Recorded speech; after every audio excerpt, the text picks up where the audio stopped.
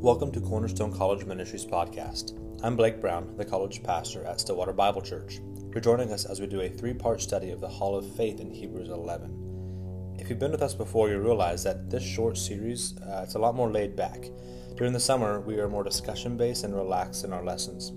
I hope you enjoy as we go through this amazing passage about those who had triumphs of the faith.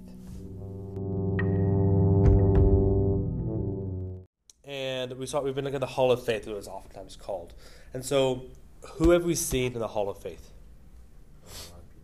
A lot of people. You saw Samson. Samson was in there, right?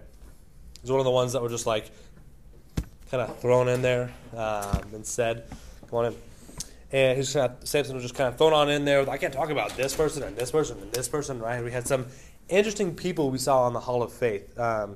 We saw Samson, we saw Jephthah. What did Jephthah do? A lot, right? He had victory in the name of God. And then he sacrificed his daughter.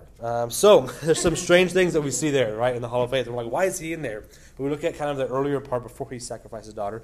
And we see that he's really had this kind of moment of faith. Like, he's like, hey, God will decide who's going to have this land. It's going to be you or it's going to be us. And then he won, right? Who else have we seen Hall of Faith? Abraham, right? There's a long part on that. And how Abraham acted in faith and such. I said it even, this is where we get the idea that Abraham, this is how we know, Abraham believed that Isaac would be raised from the dead, right?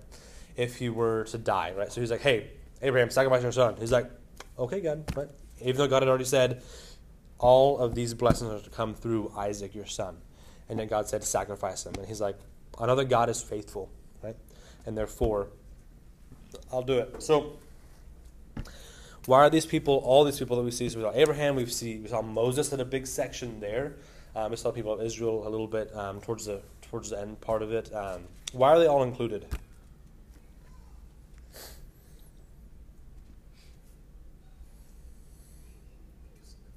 Because they're in the Bible, right? What's the reason?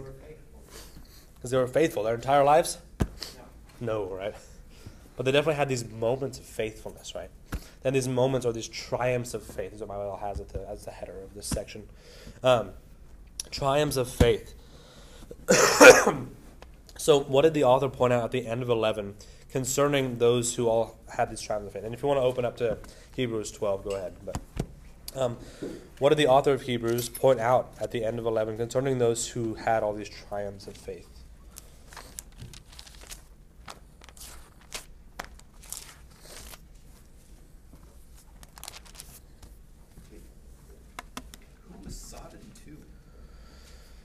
I don't remember. Probably just someone. One of the minor prophets. Yeah, one of the prophets. One of those people who were dying for God, basically. But They didn't have the easiest life. yeah, they did not have the easiest lives, is the way to put it. They were suffering too, right? A lot of things happened. These people had these trials. It says, it kind of goes on and says, by faith they, and this is verse 33 of 11, they conquered kingdoms, performed acts of righteousness, obtained promises, shut the mouth of lions, quenched the power of fire, escaped the edge of the sword. From weakness were made strong, became mighty in war, put foreign armies to flight. Women received back their dead by resurrection, right? Even death didn't stop all of them, right? They brought back and such. And it was like, wow, this is great, right? They've conquered all these things, triumphs of faith. Then it goes on. And others were tortured, not accepting their release, so that they might obtain a better resurrection. And others experienced mockings and scourgings, yes, also chains and imprisonments. They were stoned, sawn in two, they were tempted, put to death with the sword. They went about in sheepskins and goatskins, being destitute, afflicted, ill-treated, right? And so, just because they were living by faith doesn't mean they had the best life, right? In fact, they were suffering for Christ. And it says some of them, it says that they were not accepting release, they were tortured, so they might obtain a better resurrection, right? Which comes from where? God. Right? Jesus, right? Church answer. Coming from Christ, right? They had their eyes set on that. And then we have verse 39 and 40. It says, and all these, having gained approval through their faith, did not receive what was promised. And they're like, what? Why'd they even do it then, right? Look at all they've been through. They didn't even get what they were promised. It says, because God had provided something better for us, so that apart from us, they would not be made perfect, right? All these people died, and they were promised, right, this land, the seed, the blessing, is going to happen. Abraham didn't see any of that, really, right? God showed him the land, but they didn't actually get to be in it, right? All those things. And even now, Israel doesn't have the full land that was promised to them by God. What did we say last time in verse 40? When it says, parts have been better for us, so that apart from us, they will not be made perfect. What was that talking about? Remember?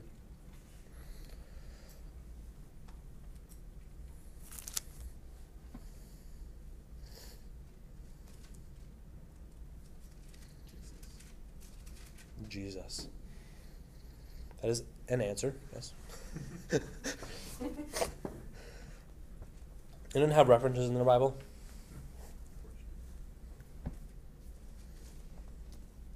Anyone have a reference on verse 40? Revelation 6:11.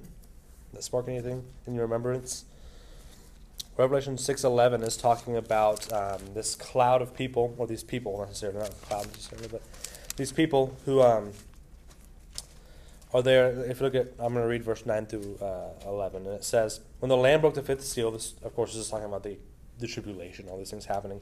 The Lamb broke the fifth seal. I saw underneath the altar the souls of those who have been slain because of the word of God, and because of the testimony which they had maintained. Right? So that sounds like people at the end of the hall of faith, right, who have died for the word of God. They cried out with a loud voice, saying, how long, O Lord, holy and true, will you refrain from judging and avenging our blood on those who dwell on the earth? And they were given to each of them a white robe, and they were told that they should rest for a little while longer, until the number of their fellow servants and their brethren who were to be killed, even as they had been, would be completed also. Right? So there are still people who are going to die for the word of Christ, right, for the word of God.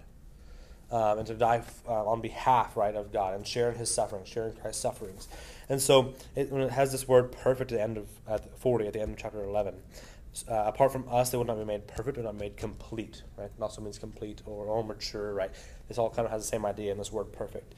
And so there are more people who are still going to go through the things that these people Old Testament went through, right, to suffer for God. So we're going to go now from these examples in the Old Testament to the example, Jesus Christ. So let's read Hebrews 12, 1 through 3, and then we'll get started. So it says this, therefore, since we have so great a cloud of witnesses surrounding us, let us also lay aside every encumbrance and the sin which so easily entangles us. Let us run with endurance the race that is set before us, fixing our eyes on Jesus, the author and perfecter of faith, who for the joy set before him endured the cross, despising the shame, and has sat down at the right hand of the throne of God. Consider him who has endured such hostility by sinners against himself, so that you will not grow weary and lose heart. Let's pray. God, thank you for your word. Thank you for the examples we see in Scripture that these people weren't perfect in Hebrews 11, but they had these triumphs of faith. They trusted in you, and they acted in faith because they knew you were a faithful God. And we also know that you are a faithful God. And the things you promised to us, we know that we have. When you promise us that if we place our faith in you, we have eternal life, we know that we have it right then. When you promise us that you'll never leave us or forsake us, we know that you will never do that. And when you promise us all the other things, that when we are faithless, you remain faithful, for you cannot deny yourself, we know that you are true and you are a faithful God. So we thank you for that, and that we can trust in that and lean on you in those times of doubt or those times of trouble or temptation. I pray this morning that as we're looking through the first part of Hebrews 12, that you would just speak through me. It wouldn't be just me up here talking, but that you would speak and everyone would be convicted or encouraged as needed to go and live a life glorifying to you. Pray all this in your son's name. Amen. All right. I forgot to do... Hey, cool. Now. Going over. So, like I said, the last few weeks, what we do during the summer is a little different. We're going to put the Bible up on the screen and we'll look at it. These are this is the Bible, of course, doing the NASB. And then here's information. So if I hover over there it puts up the Greek word here, and then the meaning of it, and then all the fancy other stuff for that.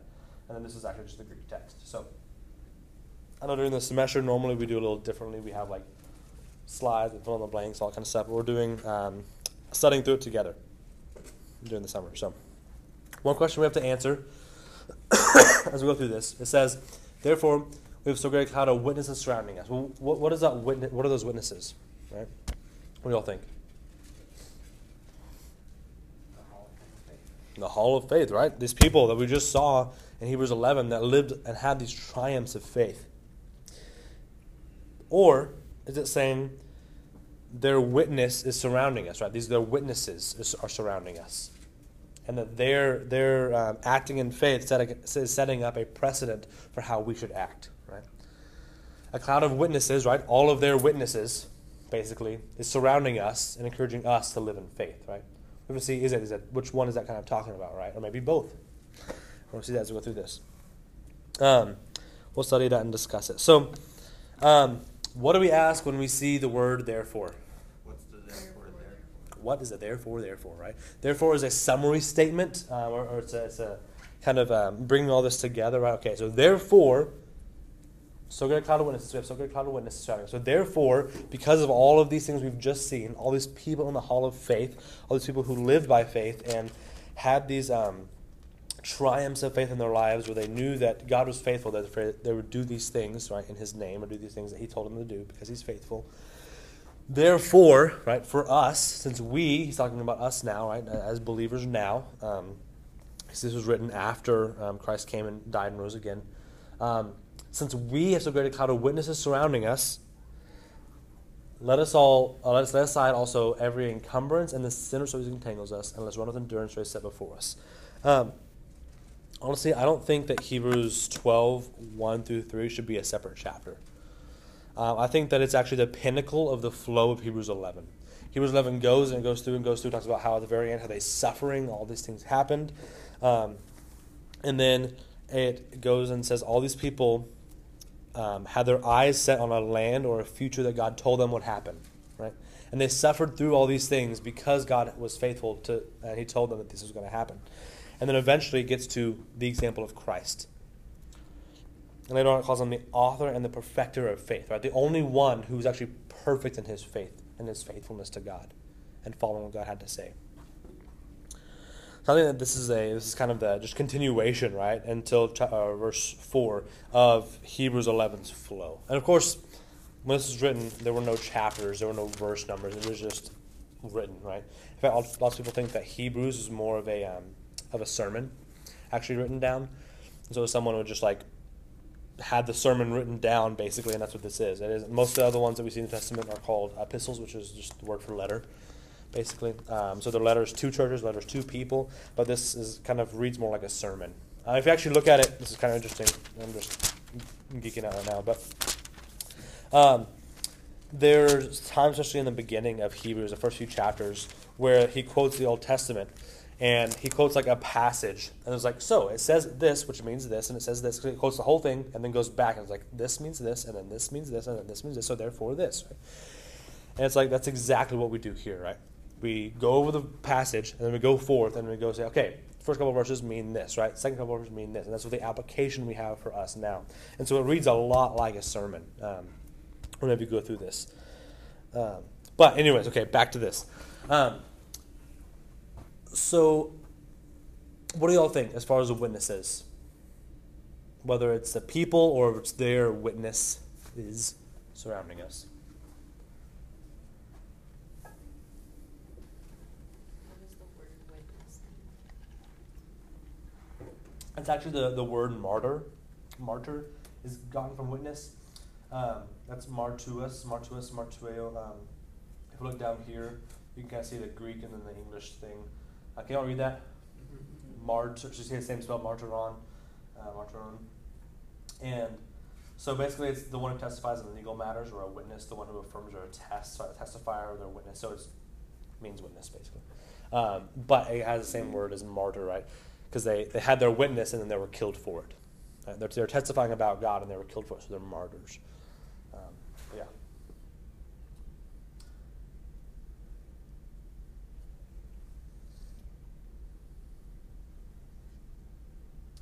Of course, is a noun. I mean, it could be their witness or it could be the witnesses, right?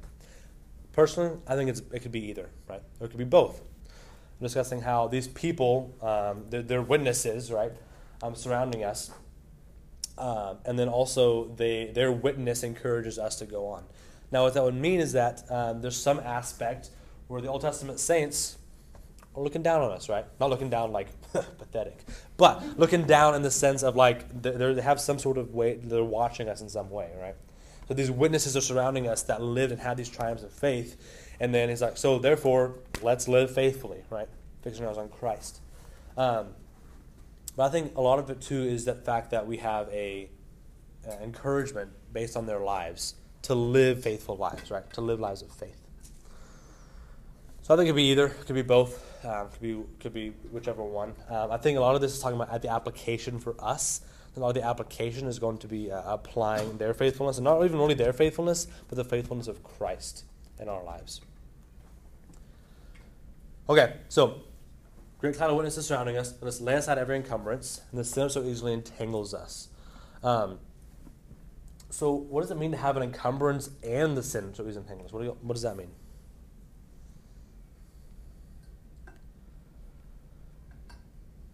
Encumbrance refers like anything that can slow you down when it have to be sin.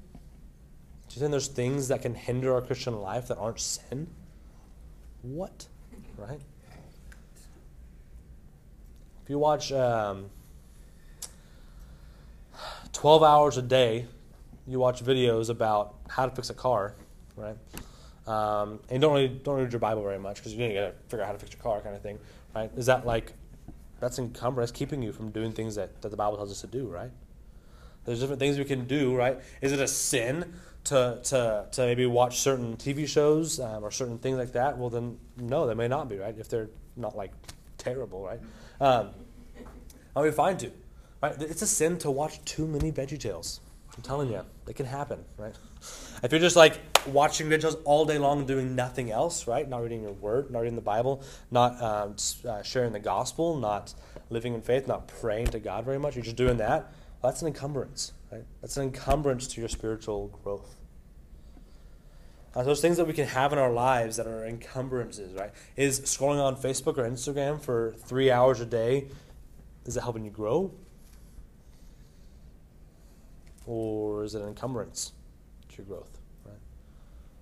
I'm not one to come up here and say Facebook is a sin, or because obviously it's not, right? Or it is an encumbrance, because it may not be for you. For me, I know it can be, definitely. I think it's been way too long, especially those videos on Facebook where you watch a video and then after it's done, another one just pops right back up. That's another one of the similar type, and it's like I'm just stuck there, right, for like at least an hour, video after video. And so, man, it can be an encumbrance. And so we need to lay aside every encumbrance and the sin which so easily entangles us. Right? So lay aside those encumbrances and the sin, right? And that is a singular. If you look down there, you can barely see it. Singular sin, right? Harmatia. Harmatia is the Greek word. I think the reason why it doesn't say the sins which so easily entangle us is because if everyone in here, if we asked you, which I'm not going to do, what is the one sin that seems to always catch you up, right? Seems to always be entangled in, and you're always trying to get away from, or you're always still stuck in. Every one of us would have a certain thing, right, that we struggle with. We would have the sin that we still are trying to overcome, right? And we know that as believers, right, place our faith in Christ, we have eternal life, we're indwelt with the Holy Spirit, and we can choose to walk in the Spirit and not walk in the flesh. In fact, it says in Galatians 5, walk in the Spirit and you will not carry out the desires of the flesh. So that sin that always entangles us, we don't have to do it. We don't have to just follow in line what the flesh wants us to do. We can just walk in the Spirit instead. We can choose consciously to choose to walk in the Spirit. And then we won't be walking in the flesh with that sin. In Christ, we have the power to overcome sin. Right? So lay aside the every encumbrance, right? Analyze our lives. What are the things that are just encumbering us, right, from growing in Christ? And the sin which always entangles us, right? Lay aside that too. Understand that that's not going to be beneficial for us. It may feel good right now, but it's not going to be beneficial for us in the long run. And it says, and then let us run with endurance the race that is set before us. I'm like, no, hold on. This is getting really hard, right? First, I got to get rid of encumbrances. And then I got to get rid of the sin, which I'll flesh like so much, and then I have to run. I can't even walk the race, right? Like, my goodness. Ultimately, the Christian life is oftentimes compared to a running with endurance, right? You walk in the Spirit, right? And it talks about that, abiding in Christ. But we want to run with endurance the race that's set before us. I think the reason why he says this imagery here, running with endurance, is if you think about people who were in, anyone do like track or field whenever you were in, okay, cool. Well, whenever, no, but when you're in that scenario, right, when you're running, for example, you want your shoes to be as light as possible, right? Because any extra weight is just going to slow you down whenever you're running. And so there's things that can encumber you as you're running. So we're running this race with endurance. Well, you're going to be able to endure a lot longer if your shoes are lighter, right? If you've got clods on, right, like wooden, big old pieces of wood on your feet, then it's going to be a lot harder. You don't really endure near as long as if you've got lighter shoes on. And then, of course, sin entangles you, right, trips us up. You have shoelaces untied, you're going to be messed up. So just make sure that we're doing that. And that's why I think he has running with endurance, because there's things that are encumbering us from running and things that entangle us from being able to run. Think about the parable of the sower and the seeds, right? I don't have it memorized right now, but there's different types of soil, right? Different soil the word is being spread out on. And there's like 3 different types where the seed goes and it sprouts and it goes up, right? And one of them is good soil and it sprouts and there's a whole bunch of fruit and it's great. Another one is the hard and rocky soil, right? And the word is planted and it sprouts up, but then it doesn't have a strong foundation and it falls over, right? That's a believer who doesn't have a strong foundation, right, in their Christian walk. And so, because there was life there, right? There was life. The seed was spread, sown, whatever, and then there was life there, eternal life, right? And there was that was the hard and rocky soil. Then there was the thorns and the thistles area, right? And so it goes up, and the seed sprouts up, and then the world and the flesh and all that just chokes it out, right? And so we can be choked out and not be fruitful in our Christian life. Not like the good soil who had a whole bunch of fruit. We can be not fruitful in our Christian life if we allow the sin to just overtake us, right? And so we need to walk by the Spirit. And there's other soil where it was thrown out and then like the seed was just caught up, right? And then there was no life there at all, right? It wasn't a believer. But anyways, this idea of being so entangled with the sin is something that we have to be careful of, right? Making sure we're not just living in sin, because it's going to keep us from these heavenly rewards that it was talking about all through Hebrews 11. I was wondering if every encumbrance, because it defines sin as like anything contrary to God's will, and then like every encumbrance, I was thinking about it as like it can even be good things like Christian fellowship or something. But if you're always like so entrenched with Christian fellowship, but not like pursuing your relationship with God, like that can be an encumbrance. Mm-hmm. It's not sin to hang out with like friends or whatever. It's just like, what are you focused on and stuff. There was a time when I was in college, when I was so involved here and involved in BCM and involved in other things, and I had like a Christian fellowship or Christian event, Bible study, whatever it was, like almost every single night, right? And I was so busy with all this stuff. And then as I was realizing, that my time with God wasn't really happening, right? I had so much of this time, I was like with this person, talking with this person, going out with these people, and having a Bible study this night, or doing this night. But then my time with God alone, my personal growth wasn't really happening. And ultimately, we have to focus on ourselves, right? That sounds really, don't take that out of context, right? Focus on our own spiritual growth, right? Focus on Christ in our own personal lives. We can't just replace, I'm going to church, right? Or I'm going to be with other people who are believers, and so I'm good, right? I'm doing fine, right? Ultimately, it's a personal growth that we see. When we stand before Christ, the judgment seat of Christ, we're saved already, right? We have eternal life. The moment we believe, it's eternal. We can't lose it. But we stand before Him, we will stand before Christ. And we have to give an account for all the things we've done in the flesh, right? And if we're like, I was with all these really spiritual people, so I'm good, right? He's like, I don't care about that. I'm looking at you, right? What did you do in your own personal life? Were you living for me or are you living for yourself? And like you're saying, even these things that are good, right? Christian fellowship, great. If it's getting in the way of your personal relationship with Christ, it's an encumbrance, right? And also this word, I just looked up the Greek, and it has a material that is ponderously large, right? Have you ever used that term before? That which hindered them from doing something, right? A weight, a burden, or impediment. So, yeah. Cool. Anything else on this before we move to the next verse?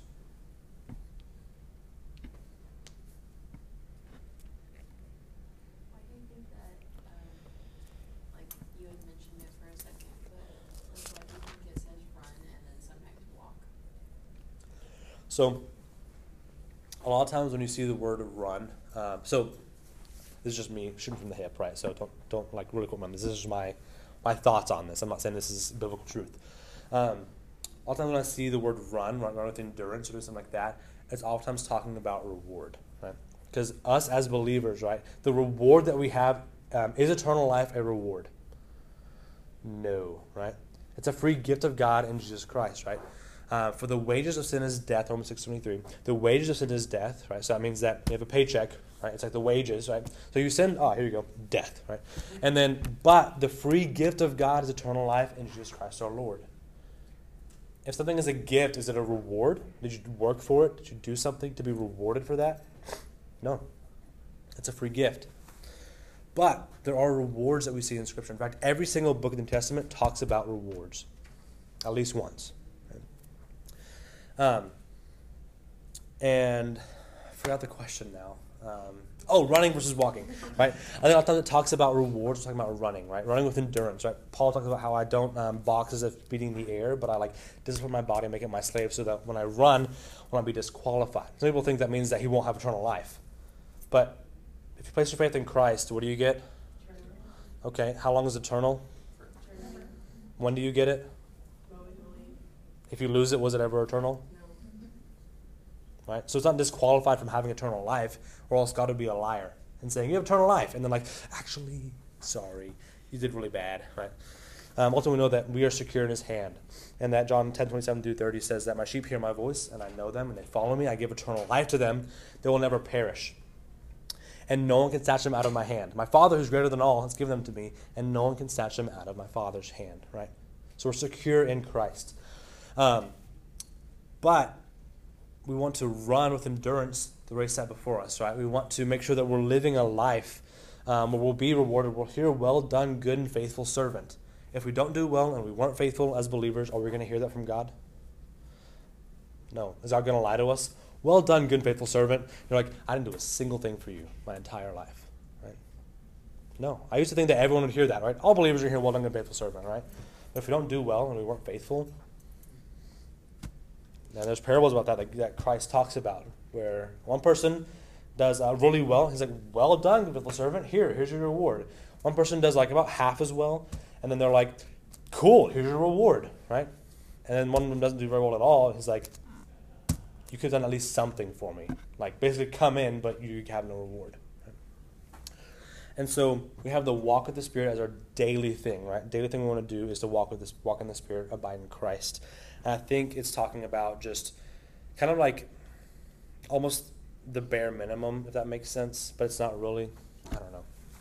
Ultimately, I don't know, but a lot of times I see the comparison of a lot of times talking about rewards, talking about a race or enduring it, talking about walking. It's just hey, right, walk in the Spirit, you won't get satisfied. It's how you run the race with endurance, maybe, is walking in the Spirit. I don't know. Okay, with endurance, right? If you think about it, this actually has come up before in Hebrews. If you flip back a page, Hebrews 10:36, it says, "For you have need of endurance, so that when you have done the will of God, you may receive what was promised." Right? We receive what was promised. He's promised us reward. He promised us good things, right? If we do what the will of God is, right? So we need that endurance there. And talks about how all these examples of people who had the reward based off of living in faith. And then, interesting, it says this too: endure the race that is set before us. Right? Does that remind you all of anything else? Another verse or passage?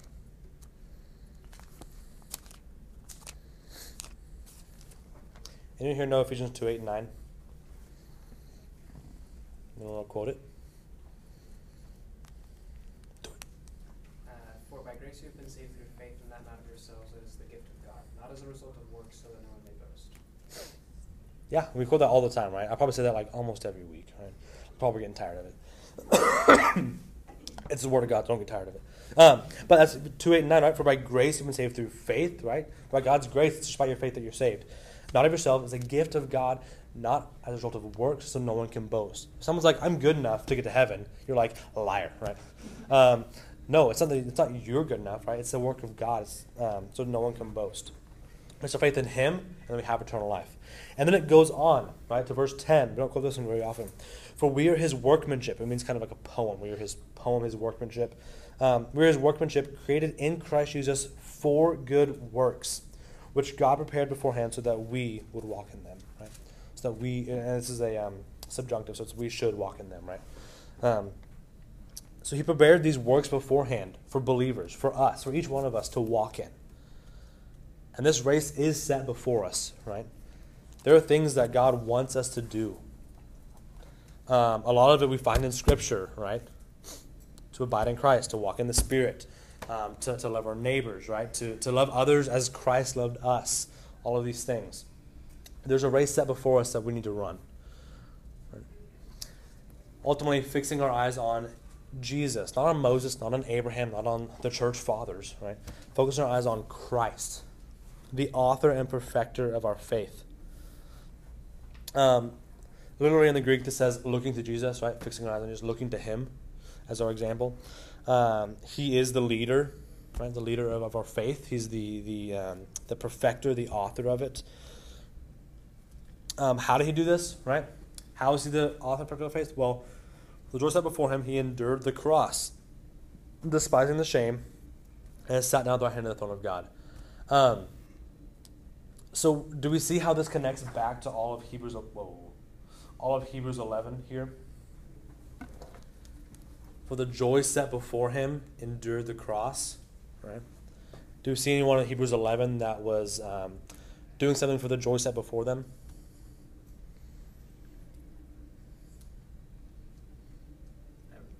Yeah, so the answer is yes, right?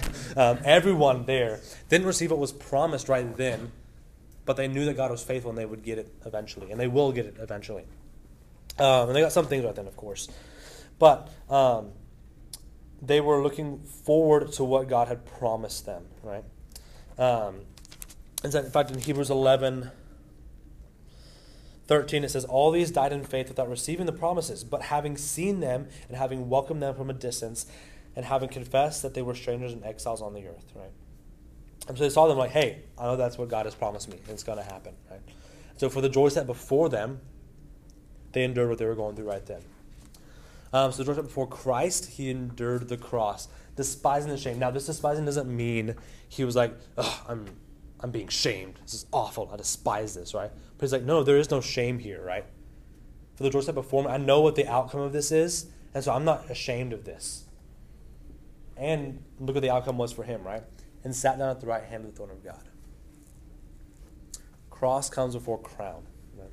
That's one of the main themes of Philippians. I was went over a couple semesters ago.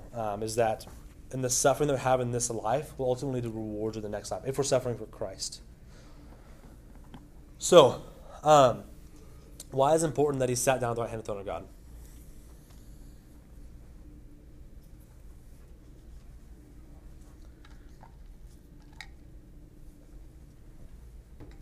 Who's Hebrews written to? The Hebrews, right? The Jewish people, right? The Jewish nation. In fact, it's written to Jewish believers who are kind of wanting to go back under the Mosaic law and all these things that were from that thing. So he's writing to the Jewish people, and He endured the cross, despising the shame, and sat on the throne of God. Do we as Christians have any priests? We have a lot of them, right? All of us are considered priests, right? In fact, when we have one high priest, who is that? Jesus.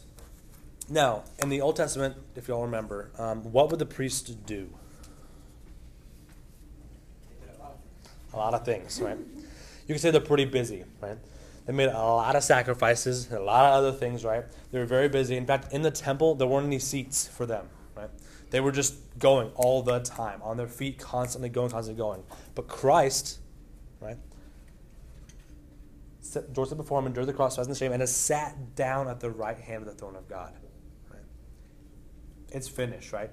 He's paid for all sin of all time and has sat down at the right hand of the throne of God. So it's important, right, especially this culture that they're writing to, that the high priest has been seated, right? And it's the high priest forever because he was raised from the dead. Okay, now I want to kind of point something out. This is kind of what's called a chiastic structure. If you're a poem person, then you know what that means. If not, and you're like me, then I had to figure out what it meant. Basically, let's see. I need to pick this up. Okay. Cool.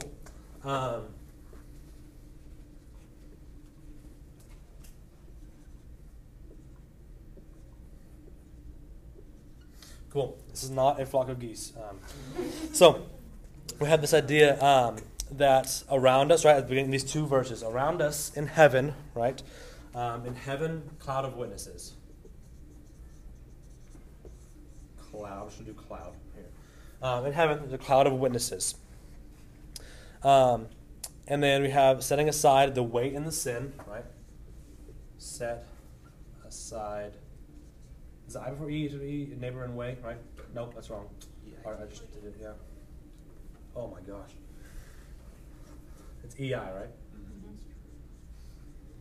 I did engineering, not English, for my undergrad. So, weight and sin. Weight and the sin. Run with endurance, right? Endurance. If we can read that, I don't know. Run the race set before you, right? Run the race before you. And then ultimately have this here. Keeping eyes on Jesus, right?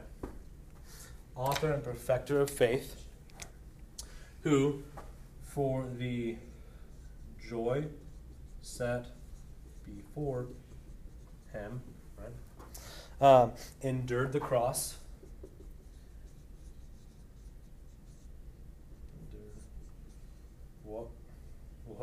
What's happening? Endured the cross. Despising the shame, right? Setting aside the weight and the sin, right? Kind of this idea of getting away from the shame. I don't know what's happening. I'm sorry for people trying to take notes. And is seated where? On the right hand throne of God. Seated at right. What is happening? I have so much pressure on me. And of God in heaven. All right, pressure. Good enough. Cool. So we have the focus of all of this is Christ, right? The author and perfecter of faith. But you can see how all of this relates back to each other, right? We have a cloud of witnesses surrounding us in heaven. He sits at the hand of the throne of God in heaven. Set aside this weight and the sin which always entangles us. He despised the shame, right? Like setting aside that shame, forgetting it. And then in order with endurance, right? He endured the cross. With endurance, the race is set before us. He had joy set before him. We ultimately keep our eyes on Christ, the author and perfecter, and the example of our faith. And that's kind of the structure of what this is. And the focus is the center of the structure, which is the case with most chiastic structures like this, which is Christ. Does that make sense? Isn't that cool? Yeah, it is cool. So he is our ultimate example, right? Hall of Fame of Faith has nothing on Christ. Christ is the author and the example, who is the one we need to look to whenever we're going through trials and we're tempted to not live for God. All these things, when we're suffering, we look to Christ as our example, who suffered, who was tempted in all ways, yet without sin. and who for the joy set before him endured that suffering. And we have joy set before us. Right? We know that we're going to be with Christ for eternity, for God for eternity, which is great. But we'll also have rewards as believers if we live a faithful life. And so we want to live a faithful life and have rewards and be pleasing to God. And our encouragement comes, I think, a lot from verse 3. Look at what verse 3 says. For consider, right, this one's in red. Red is an imperative, which I have like a filter on for these things, which means it's a command, right? For consider him who has endured such hostility by sinners against himself, so that you will not grow weary and lose heart. Right? Our Savior suffered on our behalf, right? And there's hostility against him. When people persecute us for our faith, who are they mad with? God, right? Not us. We're believers following what Christ has said, and they're upset with us, right? But they're upset with Christ and who he is, and probably the conviction they feel from that. So when we're suffering, our example of living in faith, our example paid the ultimate price, right? He died. The wrath of God was placed on him for all sins. And he will reward us for living in faith because he is a faithful God. We can trust in the fact that we have rewards for living faithfully because there's a faithful God. He's a faithful God. So I want to look really quickly at, I'm just going to look this over. Some of y'all were at GES and you'll remember this. Luke 19. So you want to flip over there? Feel free. Towards the front of your New Testament. Matthew, Mark, Luke. Before John. If I can get to Luke 19. Luke is a long book. Okay. One more page. So this is the last parable that Jesus gives before the triumphal entry, right, into Jerusalem. And it's in Luke 19, verse 11. While they were listening to these things, Jesus went on to tell a parable, because he was near Jerusalem, and they supposed that the kingdom of God was going to appear immediately, right? His followers, disciples, were like, all right, he's going to Jerusalem, he's about to take the rulership of the entire town, or the entire city, and become our king, and like usurp Rome, and it'll be great. He was like, here's a parable, right? So he said, a nobleman went to a distant country to receive a kingdom for himself, and then return. A nobleman is like a pretty high up there guy. He's like, I'm going to be king. So he's going to this other place, this higher authority, who will make him king of this area. And he called 10 of his slaves or servants and gave them 10 minas and said to them, it's about equal to 100 days' wages, by the way, is a mina. He said to them, do business with this until I come back, right? Maybe today's money, $30,000 or ish, maybe, I don't know.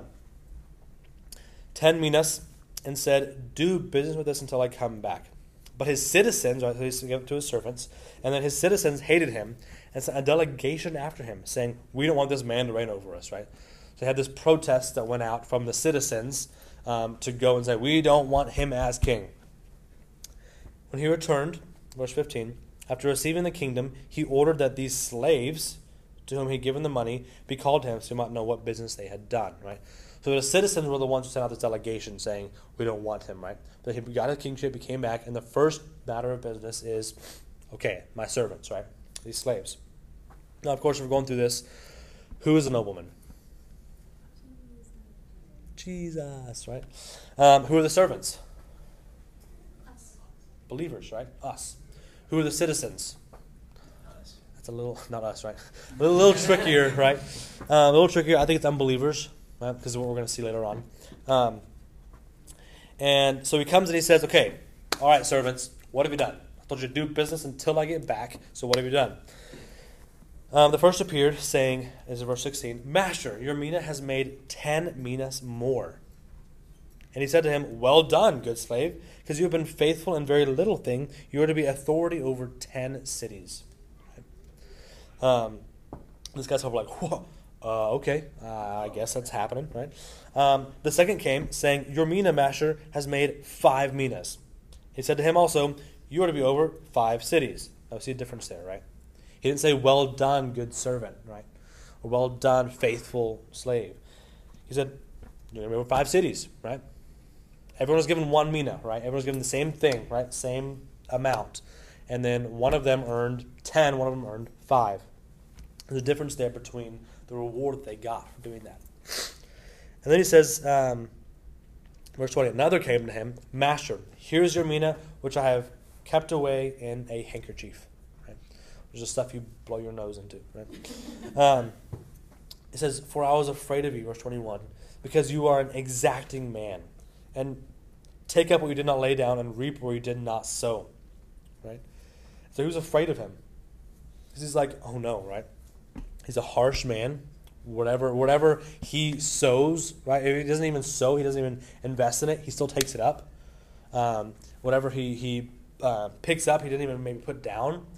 I think what's happening here is that he doesn't believe there's going to be any reward, or he's going to keep what he earned. He's like, listen, I'm going to do all this work, I'm going to get all these things, and then he's just going to come and take it up, right? He reaps where he didn't even sow. He picks up what he didn't even put down.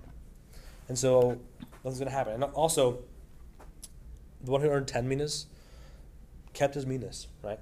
One who earned 5, it doesn't say here, but it will say later on, they actually kept the reward, the things that they worked for, right? They had to keep it. And they got more, right? They were over these amount of cities. But he's like, listen, I was afraid of you because you are an exacting or a harsh man, right? You take up what you did not lay down, and you reap what you did not sow. He was afraid to do anything. Maybe he'd mess it up and then get in trouble with him, or maybe he would just do all this work and all would be taken away. So verse 22, he said to him, by your own words I will judge you, you worthless slave. Did you know that I am an exacting man, taking up what I did not lay down and reaping what I do not sow? Then why did you not put my money in the bank? And having come, I would have collected it with interest at least, right? I would at least gotten some interest on it. You don't want to work? Okay, at least do the bare minimum to get me something back. Right? So he said to the bystanders, verse 24, take the mina away from him and give it to the one who has 10 minas. They said to him, Master, he's 10 minas already. I'll tell you, he says that everyone who has, more shall be given, but the one who does not have, even what he does have, shall be taken away. What does that mean? Don't ask me. I don't really know. But it seems like he was unfaithful with what he was given, the same opportunity as the guy who had 10 minas, and he didn't do a single thing with it. In fact, he kept it hidden and back in his snot rag. And it was taken away from him. And then what happens is, look at verse 27. But these enemies of mine who did not want me to reign over them, bring them here and slay them in my presence.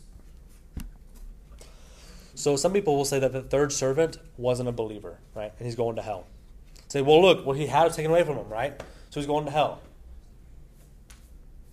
What happened to the citizens then, right?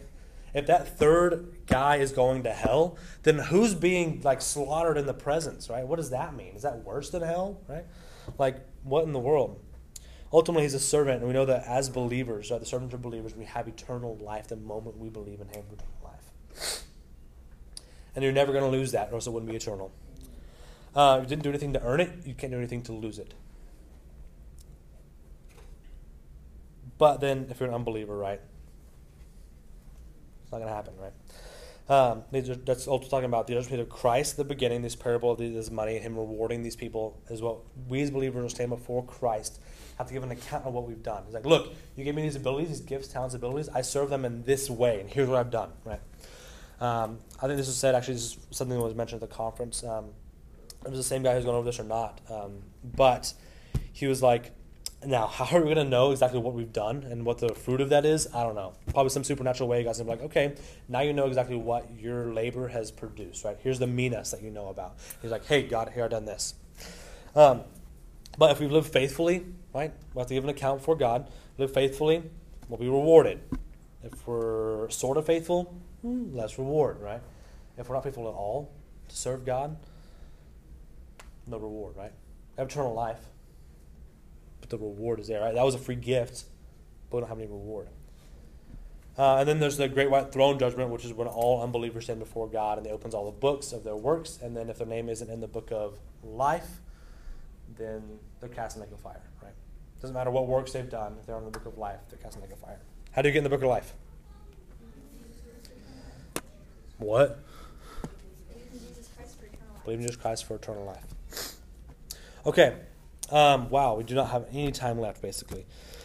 So what are y'all's thoughts real quick on Hebrews, right? So it goes back to that. It goes back to this rewards that we're going to get, looking for the joy set before us, right? If we run those with endurance. What are y'all's thoughts on Hebrews 12? Hebrews 11 and 12.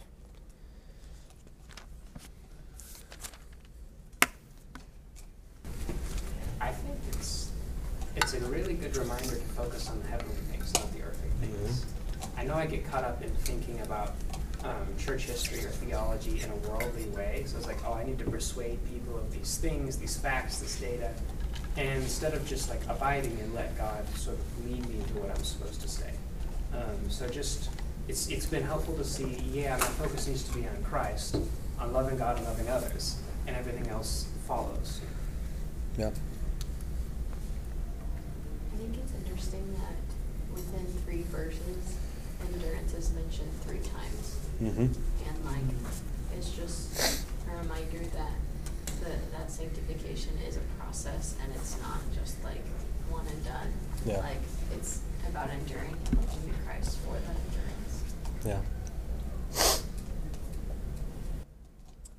And there's a danger, of course, if we were to take that enduring meant you kept your eternal life, right? Or salvation was dependent upon this, how are we going to do, right? We're going to be like, I can't get there. I can't do what Christ has done, right? Like, he was literally scourged, and he was whipped, and he was mocked, and he was beaten, and he died on a cross. It's like, if he's our example, we got to live up to that, right? Man. But if we know that salvation is a free gift, and to endure in the Christian life is reward, right? Something different. It's a lot more comfort we have as believers, right? Because we know that we have eternal life and we have it forever. And it's encouraging for us to go forward and live for Christ. And some of these people we looked at in Hebrews 11, we looked at people like Jephthah, who sacrificed his daughter, which was not the best. Well, laptop did that. Who wasn't the best. And then we looked at like Samson. What did Samson do? A lot of great things. A lot of not great things, like really bad things.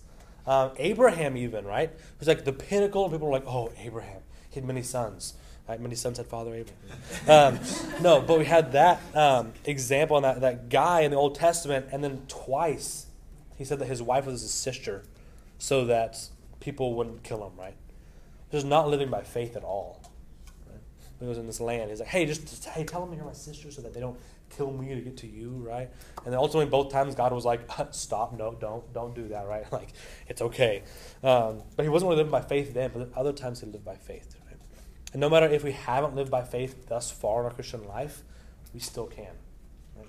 We can still set our eyes on Christ, the author and perfecter of our faith, who for the joy set before him endured the cross, despising the shame, and has been seated with a place of authority, right? The right hand of the throne of God. Let's pray. God, we thank you so much just for the examples that we see in Scripture, how you